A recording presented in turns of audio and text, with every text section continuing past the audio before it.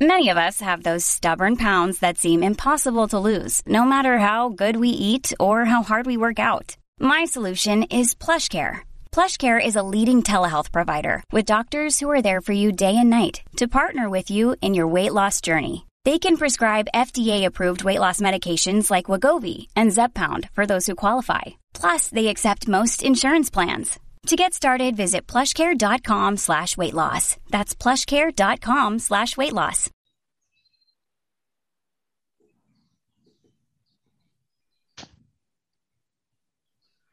Hello and welcome to the Addicts Anonymous podcast. I'm your host, Jim R.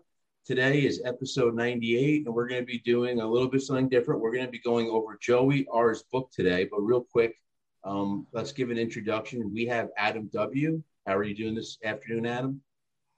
Hey, good to see you again. Yeah, it was good seeing you. Everyone here has done a podcast in the past. That's how we all met each other, and Kevin helps run the group. But that's the second introduction. This is Kevin. He's in charge of our social media team here at Addicts Anonymous. You want to say hello, Kevin? Hey, guys. How are you? All right. And then the last is Joey R. He actually wrote the book we're going to be going over today. What's up, Joey? Yeah, look, I'm excited. I want to do this. All right. Sounds good. So let's get, first thing is, what is the title of your book? I'm going to, can you see it? All right. So is You Have the Power to Fully Recover from Your Alcohol Use Disorder. No steps required. Exactly. All right. So today we're going to be reviewing that book, or I should say we're going to be picking a section and going over it. And the section is the 3 commitments. Yes. So I'm going to hand it over to you, Joey. It sounds like you're going to read a portion of that, and we're going to go over the article. So it's all you now. All right. Everybody's got a copy, correct? Yes, sir. All right. Here we go. The 3 commitments. Number 1, to remain sober. Number 2, to create a positive lifestyle. And number 3, to seek happiness and contentment. If you commit to remaining sober by just saying no to alcohol, there is a possibility, albeit a small one, that in the long run, you will succeed.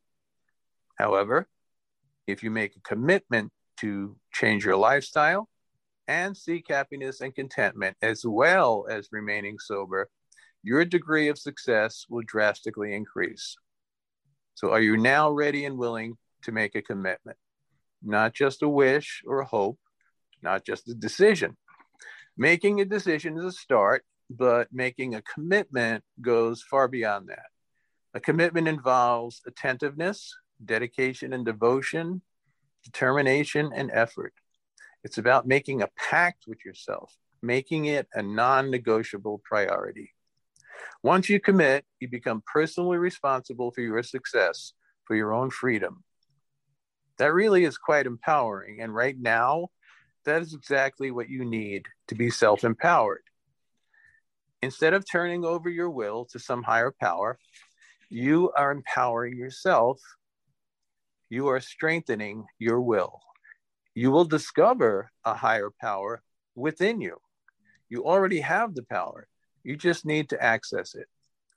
To remain committed, you need to be adaptable, patient, focused, and most of all,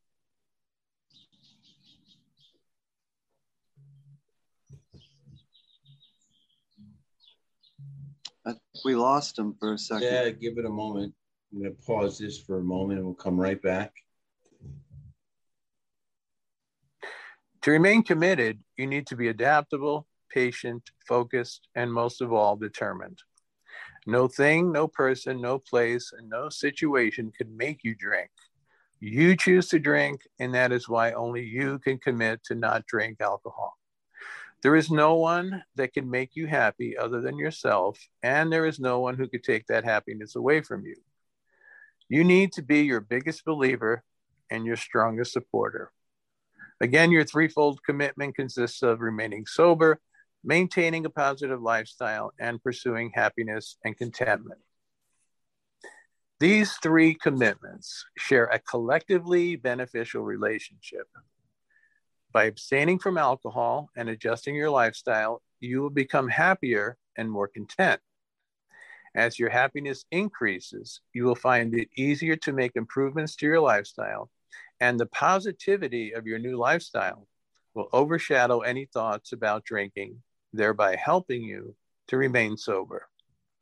It is a positive upward spiral with only favorable results.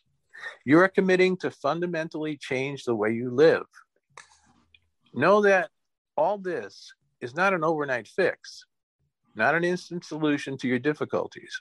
It is a path of transformation, a process that requires your commitment. It will take determination, patience, and a sustained effort to establish new habits that will bring about real happiness, a state of happiness that will remain despite having to deal with life's inevitable difficulties and challenges. You're remaining sober so that you could find real happiness and contentment instead of experiencing a series of temporary, momentary pleasures. You have the ability, but do you have the willingness to take on such a radical change of lifestyle? I strongly urge you to do everything in your power to achieve and maintain positivity and happiness in your life. It is most definitely worth it. You are worth it.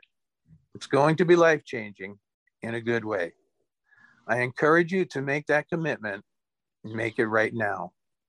Choose the rest of your life to be the best of your life.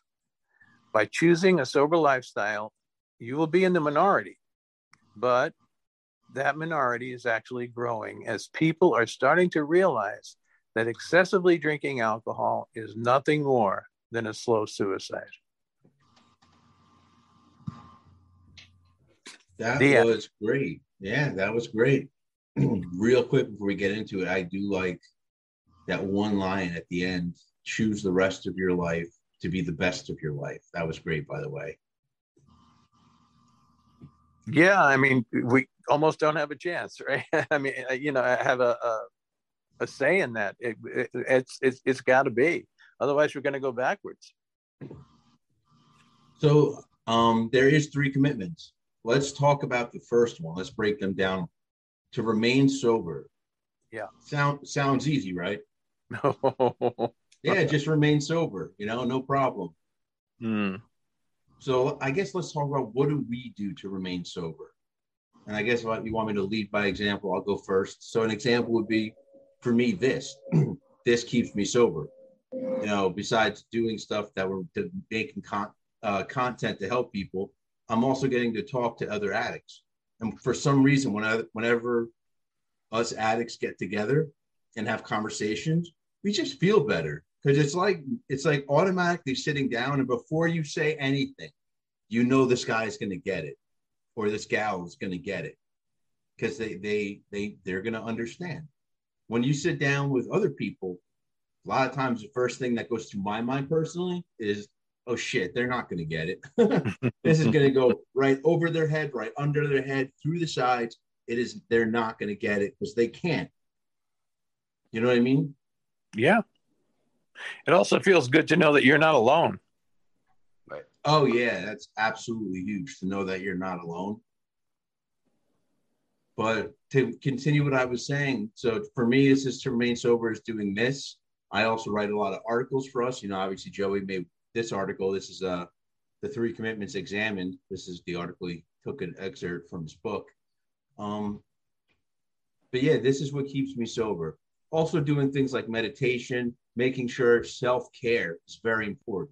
Like I might work my ass off during the day doing this and my full-time job, but everyone will tell you, Kevin will tell you, I go dark at about 9 o'clock. Jimmy's no longer online. He's not answering messages. I go dark because I take an hour for myself, maybe 2. I watch some TV, I relax, I eat, and then I go to bed. So that's very important to me. And another thing, this all might sound like silly stuff, but for anyone listening, they obviously have an addiction issue. Most likely, we might have some sober people listening, but sleep is also very important, because a lot of us, we don't go to bed till late. Next thing you know, we have to wake up early for work, and then we're tired all day. It puts us in a bad mood. And everyone should know the acronym HALT, which the last one is tired, hungry, angry, lonely, or tired. So that's a big thing. That your sleep is very important. It is might be one of the most important things, because if you don't wake up on the right foot, it's very hard to come back from that. Sometimes the day changes, but a lot of times it's hard to come back from a bad start to the day. You're kind of in a lesser mood the rest of the day. But yeah, I think that we, to remain sober, which is the first commitment, we need to keep busy. It just depends what we're keeping busy with. So who wants to go next? How they remain sober? I'll go. All right. What's up, Kevin? There's a lot of things that, like you said, there's several things, that I put together during the day, that I have to, repeat over and over and over and over again. Yeah. And one big thing is, helping others. I sponsor people. I talk to people online all the time, every day, and share how I recovered. How I recovered isn't the same as everybody else. And I think what we try to, the thoughts we try to impose on people here at Addicts Anonymous is it doesn't really matter how you recover as long as you recover. Your life becomes manageable again. The people that you love are back in your life again. You can hold a job, whatever works for you, and this article's awesome. The only thing that I'm not quite in line with is that one or two little paragraphs. This is my story, so it doesn't mean what I'm going to say is right or wrong. You know what I mean? But in my recovery, I tried so many different ways. I tried imposing my will, until I believe in God. As soon as I accepted God, and tried to do His will instead of mine, things got tremendously better. And I'm sober now 3.5 years, and I've never been able to achieve that in all the other ways I've tried. But again, that's my story. Everybody's just different. Not everybody believes in God, and doesn't matter to me. As long as you get sober, that's awesome. For me too, going to meetings, I attend 2 or 3 of ours a week, and then I have others that I attend. It's good for me to hear other people's take on things, because you never know when you're going to learn something. Everything, all the knowledge I have came from somebody else. I didn't think of any of this stuff up on my own. It was all handed down to me from all different sorts of recovery. Mainly for me, it was 12 steps. And just say real fast, Bill and Bob's thought of altruism, one alcoholic or addict helping another to stay sober is paramount. And, as far as I'm concerned, it's what we do, not only to spread awareness, and, you never know whose life you're going to touch, But yeah, that's about it for me. Yeah, like you said, everyone's recovery is different. So some people, that's why in our 4 pillars that we added community, because it could be part of your religious community and believing in God. Because some people out there, they need something else. They need that third party to be their higher power and something to look up to and want to use to empower themselves. But can also no, you go, Kevin. And I said, in reading this, it lines up with our 4 pillars. You know what I mean? That's why, since Joey's been introduced, and the stuff that I read that he's written really fits well into our program, Oh yeah, we clipped that first day we met, we were just talking. I forget it was before or after the interview, but yeah, a lot of the things definitely align with the four pillars. You know, hard work and discipline could be squeezed into here as far as you need to make a commitment. You know, you need to stick to that commitment. You know, so yeah, a lot of the things align, and also self-love, you know, self-care. Yeah. So, Adam, how do you remain sober? We're still dissecting the three commitments, and the first one is to remain sober. Yeah. Boy, there's a lot to unpack here already.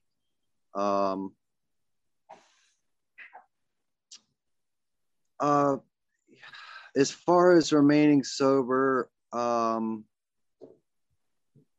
I utilize an enormous amount of recovery programs, recovery literature, as well as critical thinking skills, which were well expressed in that piece, and also spiritual teachers as well, and a lot of healing work. So when listening to the literature, it reminds me of a little bit of Dharma recovery, what was once referred to as refuge recovery. There's also SMART recovery. There is Atheists Anonymous. You know, there's just so many different avenues to take, so many different paths. And I'm reminded of an old metaphor where there's many different ways up to the mountaintop. Right.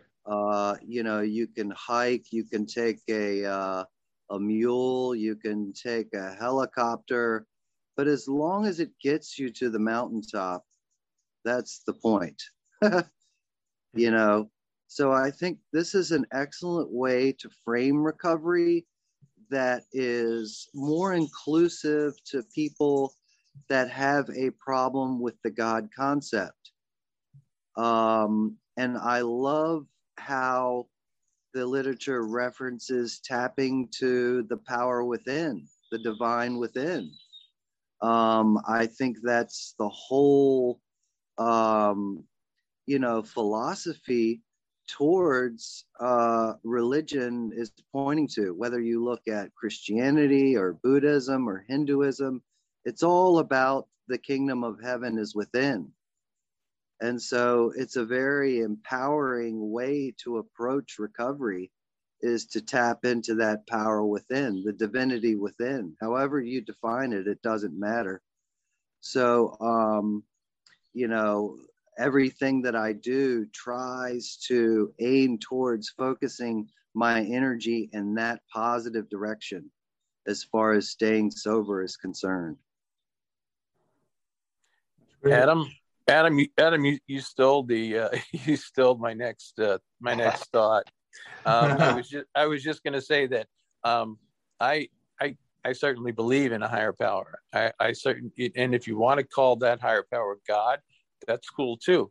And I do believe, like what Jesus said, that the kingdom of God is within your midst. And it's kind of like what you said. You have God within you. Buddha said it's in Buddhism. It's like it's you have Buddhahood. It's already within you. It's just a matter of reaching down and finding those inherent good qualities, God-given qualities about you that are going to help you out in recovering. Yeah. So, and the other thing, what really helped me remain sober, especially for the first year or so, was writing the book. I mean, because when you write, you just don't write. Like Kevin said, there's nothing new that you come up with. We just hear things from everybody else, and we kind of put them together and make sense out of them, and that's it. This is like a culmination of like I don't know, 75 to 100 different publications and books and whatnot. So it's not all me. It's it's just me relaying, the good stuff that's out there. Yeah. I mean, we do a ton of articles, and that's all really it is when you're doing some type of article for things like this. It's just research. And through that research, you pick out what you think are the most important parts of each article or each book, and you just throw it into the article. It's just, I consider it a gathering. You're a collector of information. It's just you're the tool, because a lot of people, they don't want to go through 75 books. Let's call it what it is. It's America. And people are lazy. They want the quick version of it. They want the quick version. And Kevin, just so you know, you're muted, Kevin. But they want the quick version.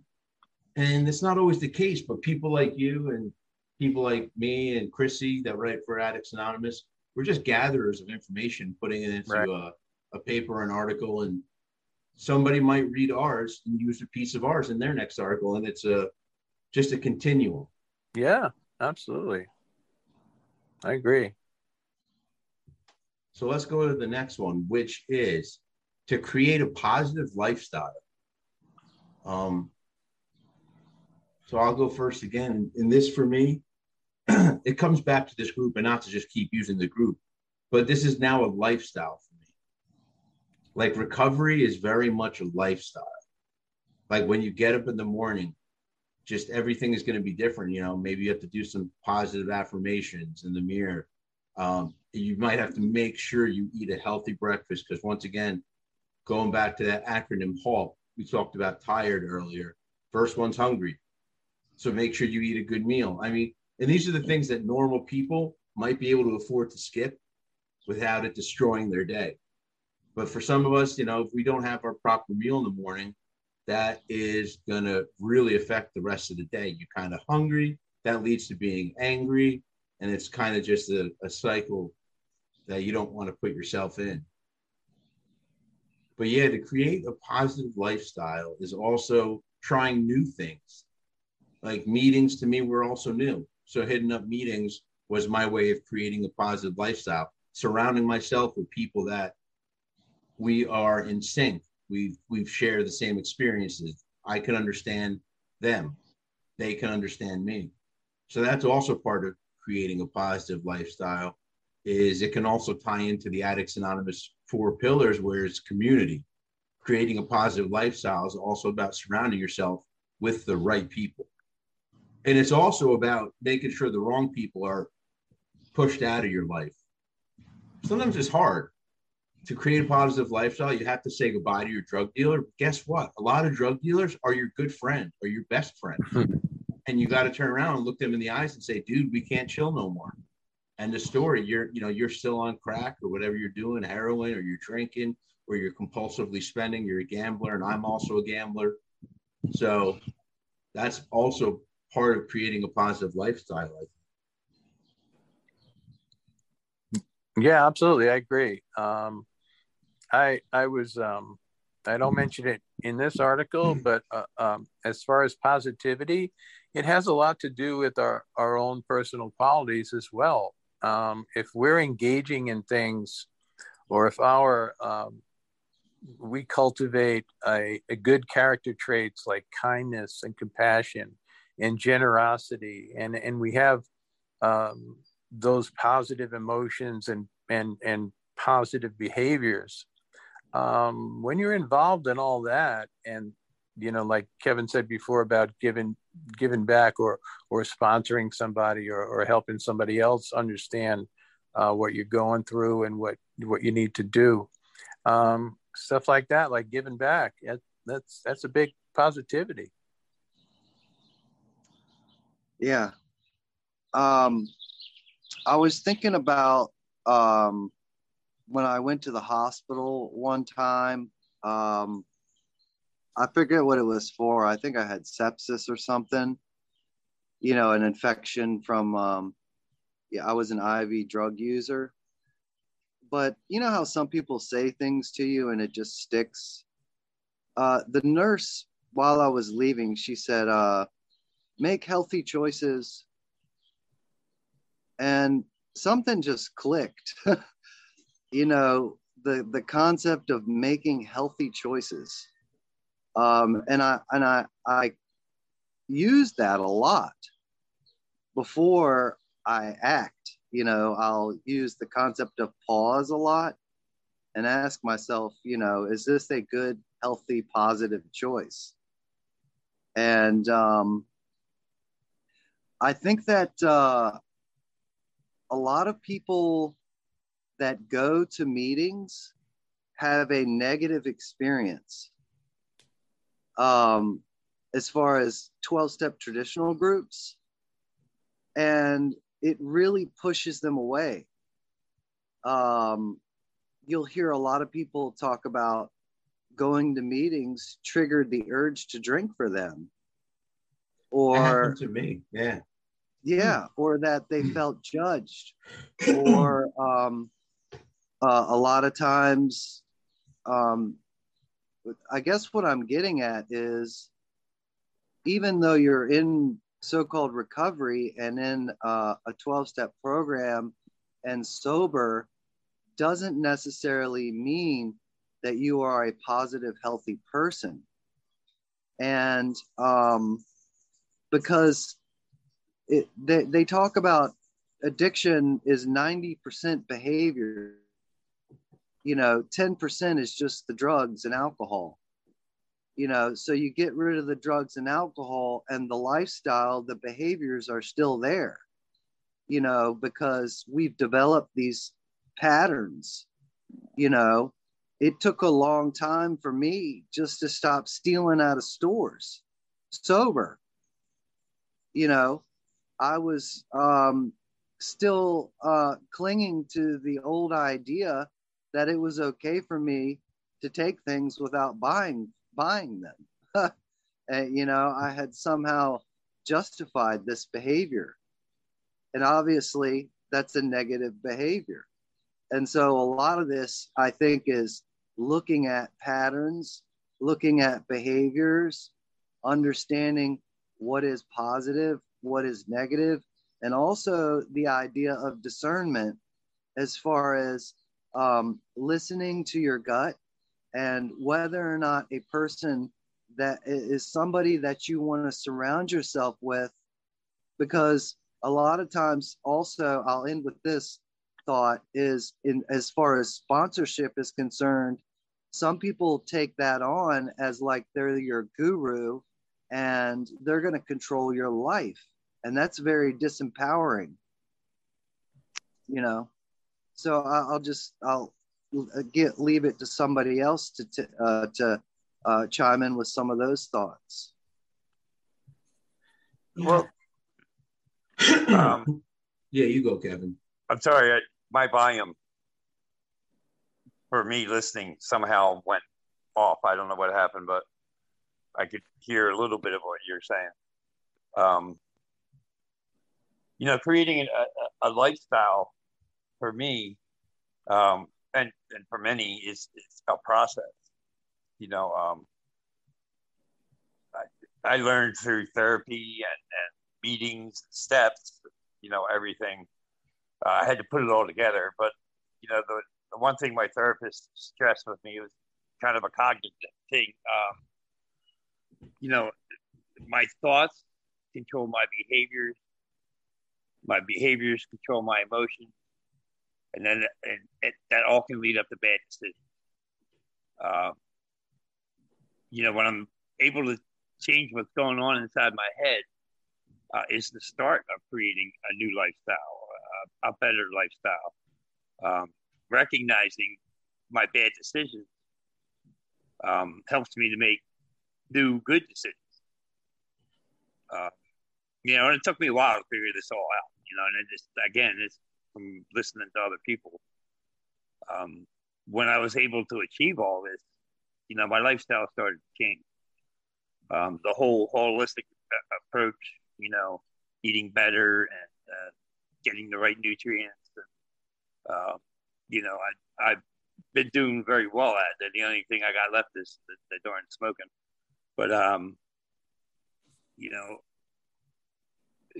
when I was would go through all that, and you know, the one thing I was able to learn is, you know, if I think I'm about to make a wrong decision, I can step back and look at it, you know, and you know, figure out what I'm doing wrong, and that's a big step for me, because I never, you know, I was impulsive, you know, and everything, you know, when I was in my active addiction, and when my mental health goes untreated.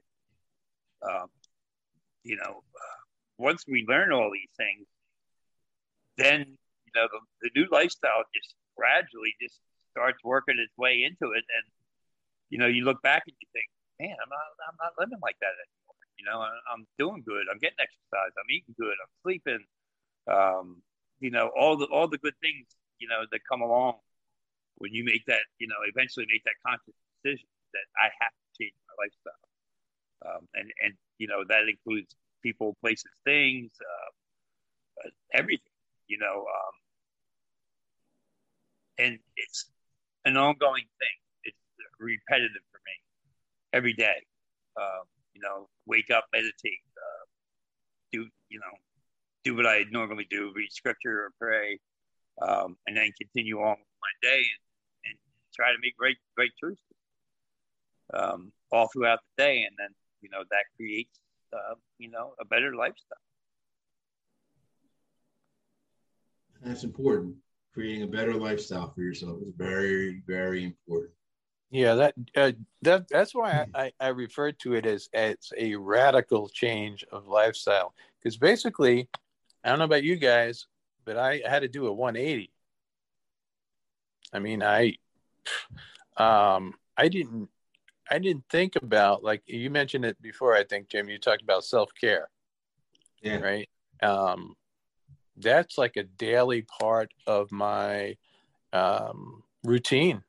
It's a daily routine to have self-care, to meditate, as you mentioned, to exercise. I know I mentioned it to you one time. My wife and I go out into nature. We do nature hikes every week. And you just, I don't know how to describe that. We'll talk about that another time, but that's been a big part of my sobriety as well. We've been doing it for about 1.5 years now, every weekend. But there's so many things. I mean, everybody's got different things, but, you know, as long as, like, I think Kevin mentioned, it's like, you know, healthy lifestyle, you know, that's really the goal. Something, you know, like positivity, you know, learning from the Dalai Lama that and also not just the Dalai Lama, but from neuroplasticity, and training your brain, that you want to have more positive emotions than negative emotions. Not saying that negative emotions are bad. They serve their purpose.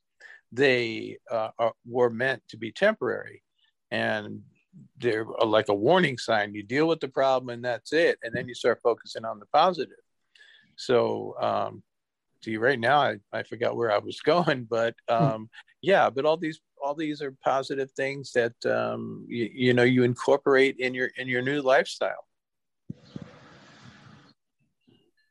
Yeah, very important. So Kevin's going to be back in just a moment. He was having a bit of technical difficulties here. Hopefully he's solved. Gotta love technology. Brings us all together, but then it does stuff like this. But the third commitment is to seek happiness and contentment. Yeah. I think the first two words are very important. To seek. Some people kind of wait for things to fall in their lap. Like, okay, I stopped drinking. Now I'm all good to go. Oh, hell no. You still have a long way to go. Once you quit drinking, that's just the beginning of a long, long journey. You know what I mean? Some people, they don't seek anything, and you have to seek happiness and contentment. Right. Absolutely. And seeking happiness could be, like, for me personally, I'm content. I'm happy and I'm content when my day just goes like this, where I go, well, today was a little late, but usually I wake up, I can meditate. I take my time on Sundays. I do a podcast. I take a little break. I do another podcast. And I'm doing things because they're making me happy. It makes me content. If this did not make me happy, I would still do it because I think it needs to be done. People need to have their stories told, but I would not probably do it as much. You know, I typically do 3 to 4 podcasts on a day that I'm off. Kevin's seen my schedule now. He has access to my calendar. But yeah, but I seek it out. I go out and I look for things that make me happy. Go read a book. Go just, you know, look outside, see the birds going around, smell the fresh grass when it's cut. So I seek out little things that make me happy.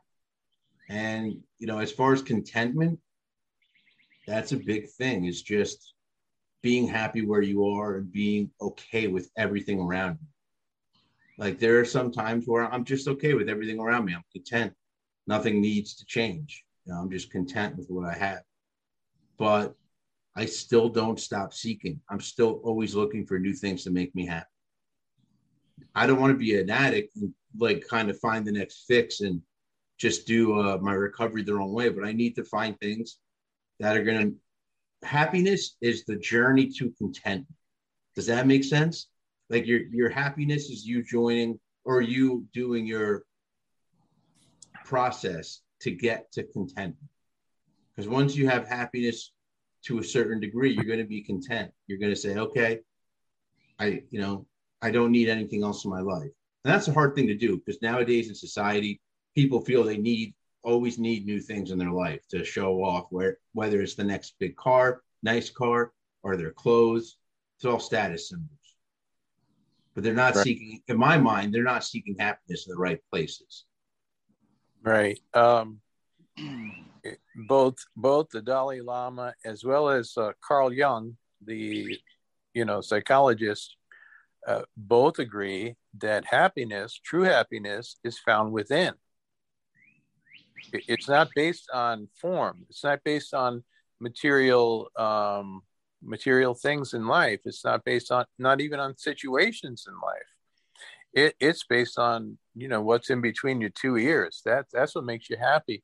And a big part of that is, like you mentioned about contentment, you need gratitude. You need to be happy, thankful, appreciative of what you have, satisfied with what you have, and basically saying to yourself, you know what? Yeah, I may not have everything, but I've got enough. This is enough for me. I'm good. I don't need any more pie. I had enough, that's it. So, and it's the things within that really, really make us happy. And obviously, doing for others as well. For me, when I look at it in the aspect of active addiction versus recovery, when I was in my active addiction, I couldn't imagine life being happy without using something, And that was a big barrier for me to break because everywhere I went, I had booze in my hand, everywhere. Or other substances, or heroin or whatever. Because I'm a trash can. Anything that gets me out of myself, I did. But, and it was, again, it's a process to learn. I mean, there's several things I had to do. Like, I'm a person with bipolar, and I spent long periods of time in the depression end of it, and, it was explained to me, happiness just doesn't come. I mean, it just doesn't, eventually just drop in your lap. You have to seek it. Yep. Get rid of the negative thoughts, hook up with people who are sober or don't have a problem, that aren't inflicted with what we're inflicted with. Go out, shoot pool, go bowling, go to the movies, stuff I had stopped doing, because I didn't see the happiness in it. I didn't see the fun in it, and with the process of recovering, all that stuff for me, it was a little bit slow, but it started coming back. When I started, practicing things that other people told me to do, I was like, holy crap, you're right. You know? So yeah, like I said, you know, that again, it comes down to you have to seek it. It just doesn't fall in your lap. And sometimes it's a process to learn, you know, to relearn, to rethink all these things. You know? Sometimes it's a long process. Yeah. Yeah, I on as far as seeking happiness and contentment, that became a really important, like crucial question for me when I discovered in my spiritual journey that everything that I was seeking for happiness was basically an illusion. That I was taught growing up that happiness and success is making a lot of money and owning a lot of material things and having a beautiful woman on my side to, affirm that I'm a good person and also get a lot of appreciation and praise from people. And this is what I was really addicted to. And when I discovered some spiritual teachers through my journey, like Alan Watts, Anthony DeMello, Carl Jung was an excellent resource to integrate the unconscious, the shadow, the trauma that I had experienced as a child, you know, that kept me in a state of survival. All of these teachers and tools were very important for me to deconstruct and let go of the old ideas that kept me trapped in this disillusioned state of basically unhappiness. Like I was miserable and in a constant state of fear and anxiety and worry, always reaching outside of myself to change the way I felt. And so, I would say that, you know, as far as happiness and contentment was concerned, you know, learning about those things and understanding where all of this information came from, like I quoted in our podcast, you know, my information came from misinformed people. And so now as I learn these new concepts and begin to understand and grasp that happiness does come from within and letting go of all these old ideas, then I can experience true happiness, joy, and contentment. I start to actually get a taste of it and I want more. And so now that's what drives me every day as far as my spiritual maintenance is concerned and my commitments to stay sober is as I engage in these practices of connecting to the divine within and nature and expressing myself through my creativity, my gifts and my talents, and also enjoying true authentic connection with other people, deepening and enriching my relationships through authentic, honest connection and love and intimacy and vulnerability. These are the things that really give me true happiness and joy and contentment without chemicals. And that's what I've been seeking the whole time. Mm-hmm. And yeah, you touched on trauma too. That got me thinking real quick. You know, I had to get rid. How can I put this so it's understandable? You know, the trauma in my life, the guilt, the shame. You know, for the stuff I inflicted on my kids, the trauma I went through myself, being molested and you know, having somebody really close to me dying who wasn't supposed to die, and when I was a child, and you know, all that stuff. Yeah, I had to get rid of it. I had to, you know, give it up. Yeah, to heal. Exactly. Before the happiness could begin. You know, and a big thing for me was you know, when I was, let's say, introducing trauma to my children, I didn't realize I was doing it. I didn't know anything about trauma. I didn't know anything about recovery or whatever, you know. And when I figured it out, it caused me trauma, you know, because, you know, why did I do that crap, you know? Yeah.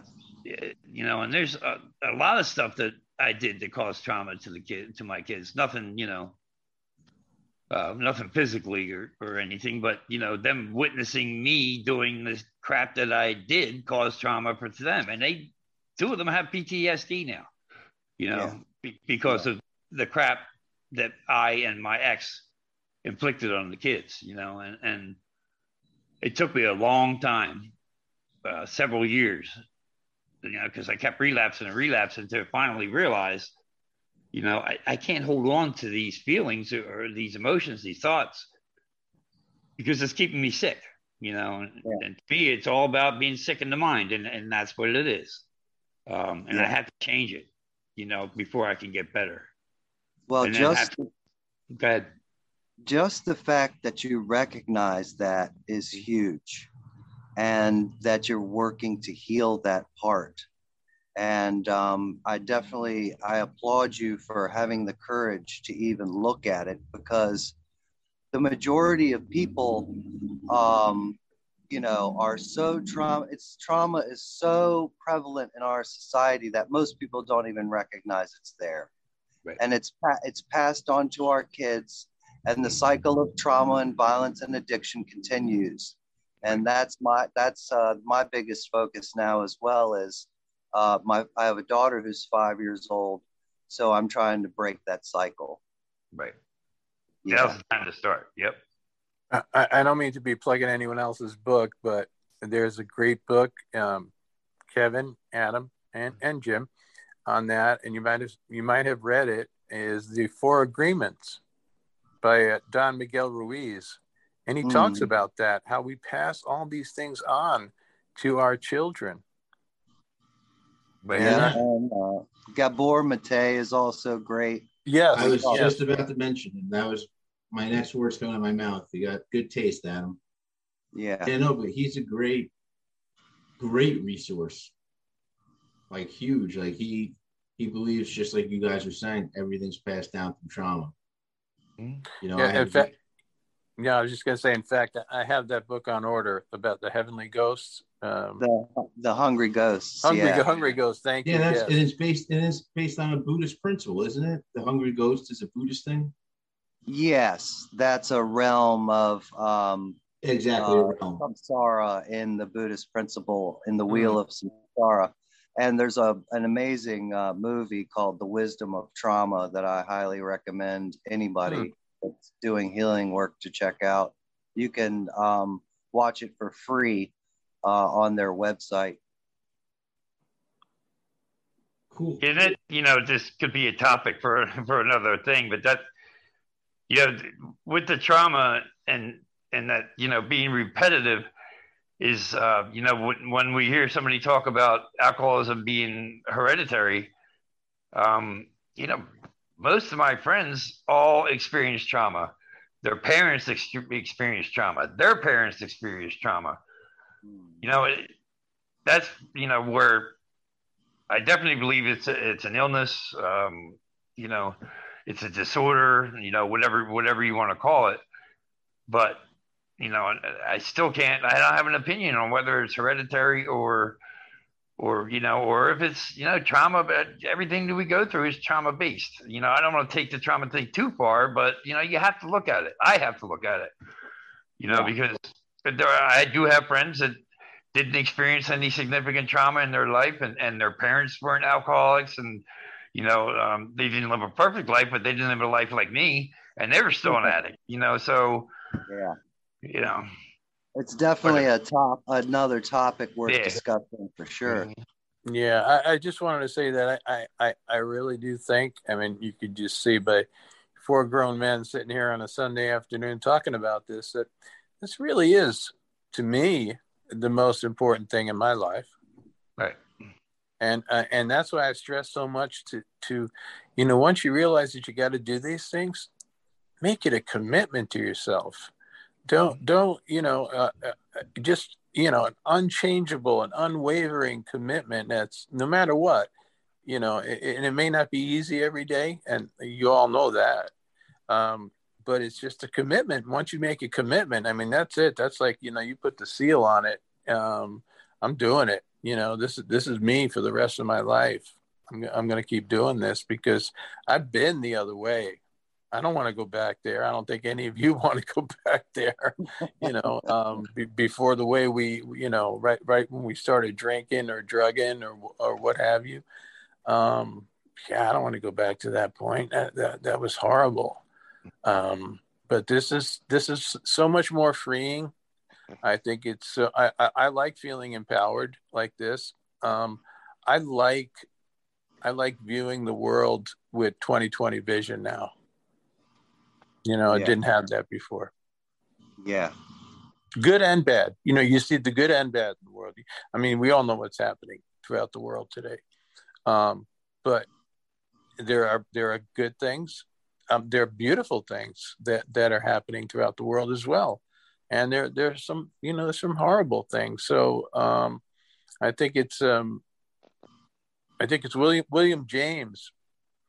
And I'll tell you what, Oprah Winfrey stole this from William James. What William James said, it's what we give our attention to, what we focus on is what's going to happen in our lives.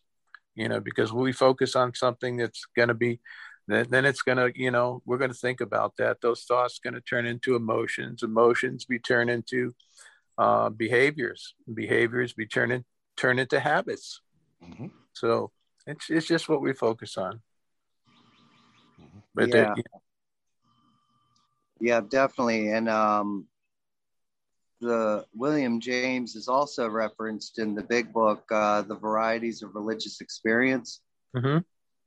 It's a pretty heavy book, but it talks about the different concepts of spiritual experiences as opposed to a spiritual awakening. Mm. And a spiritual experience is defined as something that happens quick, like a quick flash of awakening. And the spiritual awakening is something that happens slowly over a period of time. And I think that as we live these commitments and continue to make healthy choices and, to continue to engage in all the things we've talked about, our spiritual awakening grows as a daily process. That's been my experience, is like, the more I engage in this stuff, the more my eyes open wider and wider to a more beautiful world that my heart knows is possible. I remember just recently listening to a talk by Ram Dass about how to live in hell with your heart open wide. Mm-hmm. But you've heard what I forget who said this, but I'm not sure if it was Winston Churchill or somebody who said that if you're in hell, keep walking. Right. Yeah. Right. You don't have to stay there. Just keep going. Yeah. Right. I get what you're saying. That for me, there was a whole chain of spiritual experiences that became a spiritual awakening. Yeah. Like they all had, especially when I went through the 12 steps, I had quite a few spiritual, experiences. The third step was a big one. When I decided that I wanted this and that, I wanted it bad, and I had been through the steps many times before, but when I made that conscious decision to get better, I had several, spiritual experiences with the third step, with the 12 step. I mean, there was a bunch of them, and listening to other people, what they had to say, and even Bible studies, for me, brought on spiritual experiences. And then at one point, I reflected on all of them, and realize this is a spiritual awakening, you know, and this is what they're talking about. You know, this is how I get better, you know, like Dr. Young said that, you know, I haven't seen many that did, but, you know, and you probably won't either, but you'll, you know, I have seen it work, you know, with the spiritual awakening. And that's part of seeking happiness is the gradual process, and you got to continue seeking. You do, and that's a good point, Jim, because I want to say 90% of it, like we said before, and I think we all agreed, it comes from within, happiness. But there are external strategies for happiness, like we mentioned, things that make you happy on a daily or weekly basis. Like, you know, for me, it's spending time with my grandson and my stepson. And we it's just simple as this, man. We just do this Wii bowling thing, and it's like the three of us. We got our own little club, man. Everybody's trying, and the two of them have hit 300s. I still haven't, but it's just like a fun thing. So having fun, treating yourself to fun or humor or comedy or laughter or just smiling on any given day is nothing but positive. Yeah. No matter what it, you know, I mean, as long as it's not to any detriment of another human being, having fun is a great thing. You know, smiling. It's interesting, and I don't know if I mentioned this before, but if you smile, even if you just put on a fake smile, okay, you just put on a fake smile, your brain does not know that that's a fake smile. So what caused you to smile, the things that the brain initiated, all the chemicals that come out and create you to make that smile, by smiling, you're going to get those benefits anyway from your brain. So it's kind of a crazy thing. When I learned that, I'm like, really? And then I tried it. I would wake up sometimes a little bit anxious, and I'd start to meditate, but I wouldn't just meditate. I'd meditate and try and force a smile on my face. And it was a lot better. I mean, it really made a difference. So it's something simple like that. But, you know, these are like little external things that you pick up and, you know, you pass along to everybody else. And hopefully some people find that beneficial. Yeah. You know.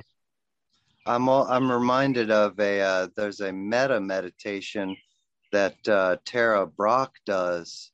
Oh, Tara Brach. Yeah, on YouTube. That's really, really just a great somatic meditation where she walks you through different parts of the body, just smiling. And it's been really effective for me. Excellent. Yeah. Yeah, and what I'm,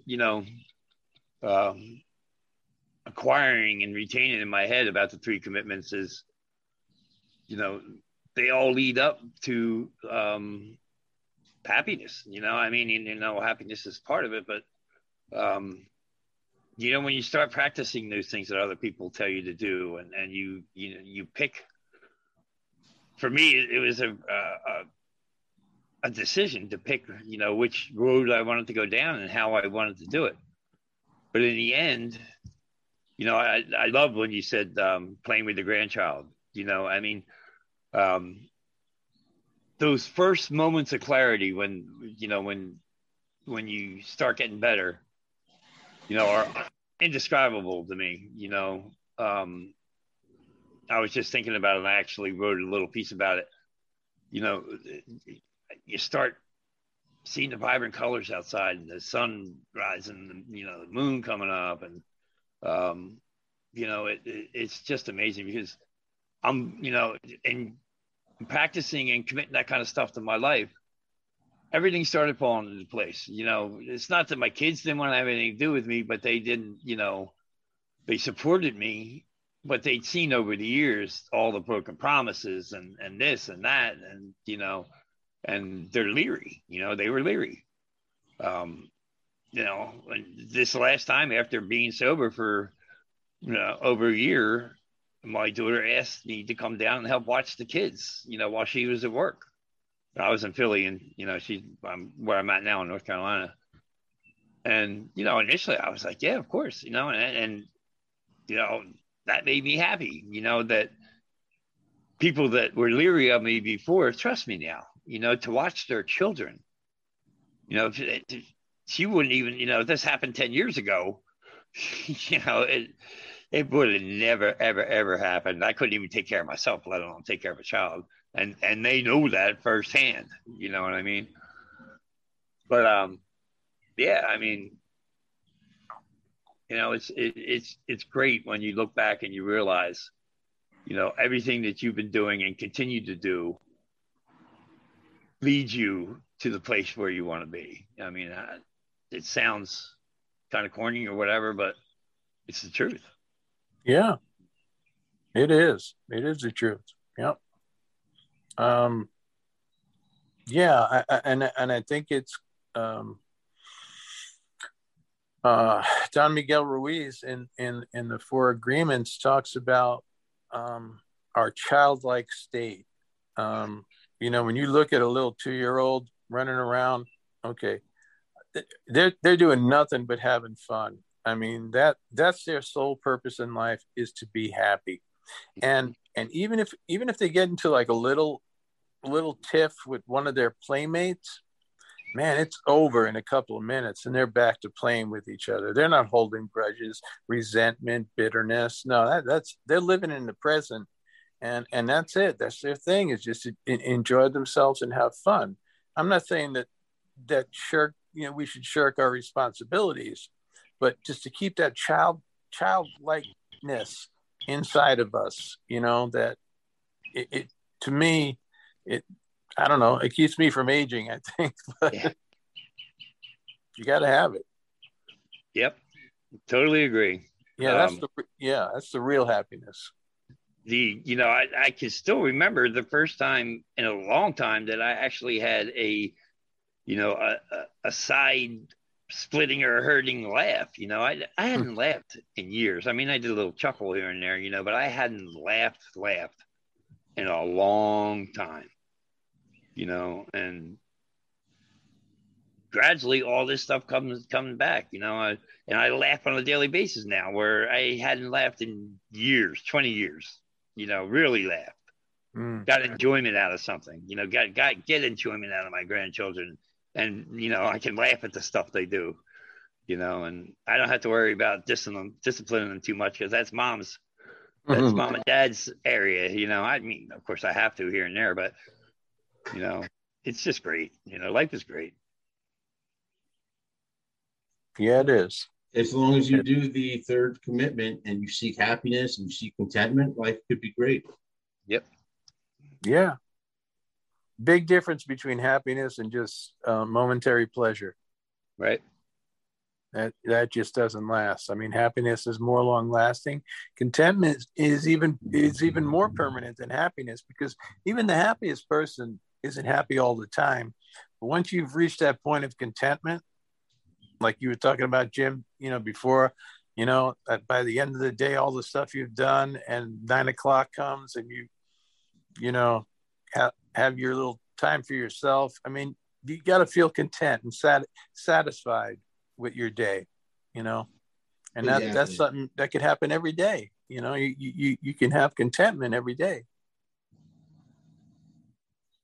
Even on an unhappy day, you'll find contentment. As long as you're searching for it. Yeah, exactly. Yep. What is this the saying? Ask and you shall receive. Mm-hmm. So seek it out. Hopefully you receive something. Right. But yeah, one of the last things I want to talk about was this great line that says, choose the rest of your life to be the best of your life. How would you say you guys are going about doing that? And I'll repeat it again. It's how to keep, one second, what was it? It was choose the rest of your life to be the best of your life. For me, I keep I look at every day. I'm not a competitive person. In fact, the only person I compete with is me. Yeah. I want to be a better version of who I was yesterday. And whatever it takes, to me, it's a lot. I mean, I'm a big reader. And I just enjoy knowledge. I enjoy reading self-improvement books and anything that takes me to the next level of happiness. That to me, that's what does it. And then applying, what you learn, so. And of course, I'd like to share with what I learned. So I'm already started on the next book, and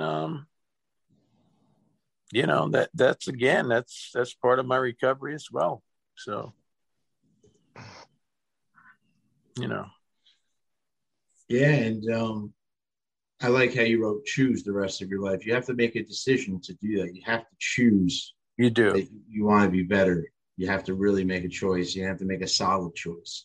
Yeah. So many of us had said, oh, I'm going to do this, I'm going to do that. But we never made a solid commitment. And that's what your article is about, is commitments. And you have to choose the rest of your life to be the best of your life. For me, not to sound repetitive, that's just doing things like this. And so I say to myself, will you be doing this in 30 years? And I will. I'm choosing the rest of my life to be the best of my life. So what I'm doing now, I'm going to continue doing. It's me seeking contentment through helping other people, which is completely okay. You mentioned the Dalai Lama before. He talks about the concept of being selfish. He goes, some people are just selfish, but if you're going to be selfish, be wise selfish. Mm-hmm.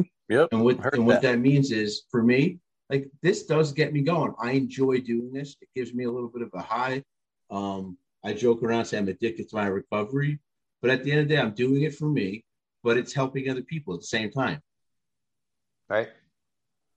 Yeah. That's like what generosity is about. It's about you're doing something for somebody else, but you're also doing it for yourself too, because it makes you feel good. Right. Oh, yeah. It's just another form of generosity that you're talking about, Jim, by, sharing it with other people, what you've learned and what's made you happy. And to expand on that choice thing, there's a lot of debate on, from people who don't have our disease or our disorder, that, the whole addiction thing is a choice, and the way I look at it is, it wasn't a choice that we got this disease. Right. But once we know we have it, it's our responsibility to do something about it. And that takes a choice. Do I want to keep living the way I lived before, or do I want to get better? And if I keep choosing the other way, it's a known fact, nothing's going to get better. You may lie to yourself, and say you're doing better, but it's not going to happen until you make that choice to get better. Things won't get better. And once you make that choice and you stick to it, and, for me, like I said, it's repetition every day. Life isn't going to change. You're not going to be living a better lifestyle. You're not going to be happy, and you're not going to be sober, so it's up to you. It's up to the person, each individual, to make the choice. Once they know they had this disease and they're aware of it, then it does become a choice, as far as I'm concerned. Right. Yeah, I agree. I'm reminded of, as far as that, choosing the rest of your life to be your best life. I'm reminded of a TED Talk I listened to years ago by a college professor who was dying of cancer. And it was his last talk. And he talked about, the concept of living each day like it's your last. And I just really appreciate and understand the concept of gratitude. Mm-hmm. And really just appreciating, the small little joys in life. the time I get to spend with my daughter and in nature, and like you said, having fun and becoming again as a child in order to enter the kingdom of heaven, as the biblical Christian quote. But there's a lot to that. And just embracing the moment, the present moment, and engaging fully in life. Absolutely. Applying Buddha principles. Yep. Yeah, so for me also, you have to do things now that you know are going to make you happy. It's about planting seeds along the way. Because right now you might be, at a point where you're doing well, but unless you're still planting seeds for your future, you might see a lot of, no matter what, you're going to have ups and downs. You know what I mean? Like people in your life, they're going to pass away. You're going to lose friends. You're going to lose family. You're going to get in arguments with someone. Maybe your daughter's not talking to you right now. You're going to suffer. Just like the Buddha say, you're going to suffer. But it's about making that choice and planting seeds for your future. I think that's important when you're saying choose the rest of your life to be the best of your life. Mm-hmm. You need to plant seeds for that best life. We reap what we sow. Yeah. Exactly. Yeah. I think this was a great talk. Does anyone else have anything they want to add in? No, I think thank you guys for today. That was great. I had a good time. Yeah, we're definitely going to do this again. Mm-hmm. Yeah. Where can we get a copy of the book? Yeah, Joey.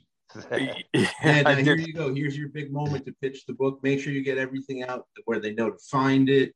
Anything you need, just let it. Again, can you see it? Mm-hmm. Yeah. Yeah, I'll read it's you have the power to fully recover from your alcohol use disorder. No steps required. Okay. Now it's in paperback. You can get it on Amazon. You can get it on Barnes and Noble. There's reviews up there. But right now, just a little hint. I don't know if you guys like to read on Kindle or whatever, but you could go and they're doing a Kindle sale right now at Amazon, $99.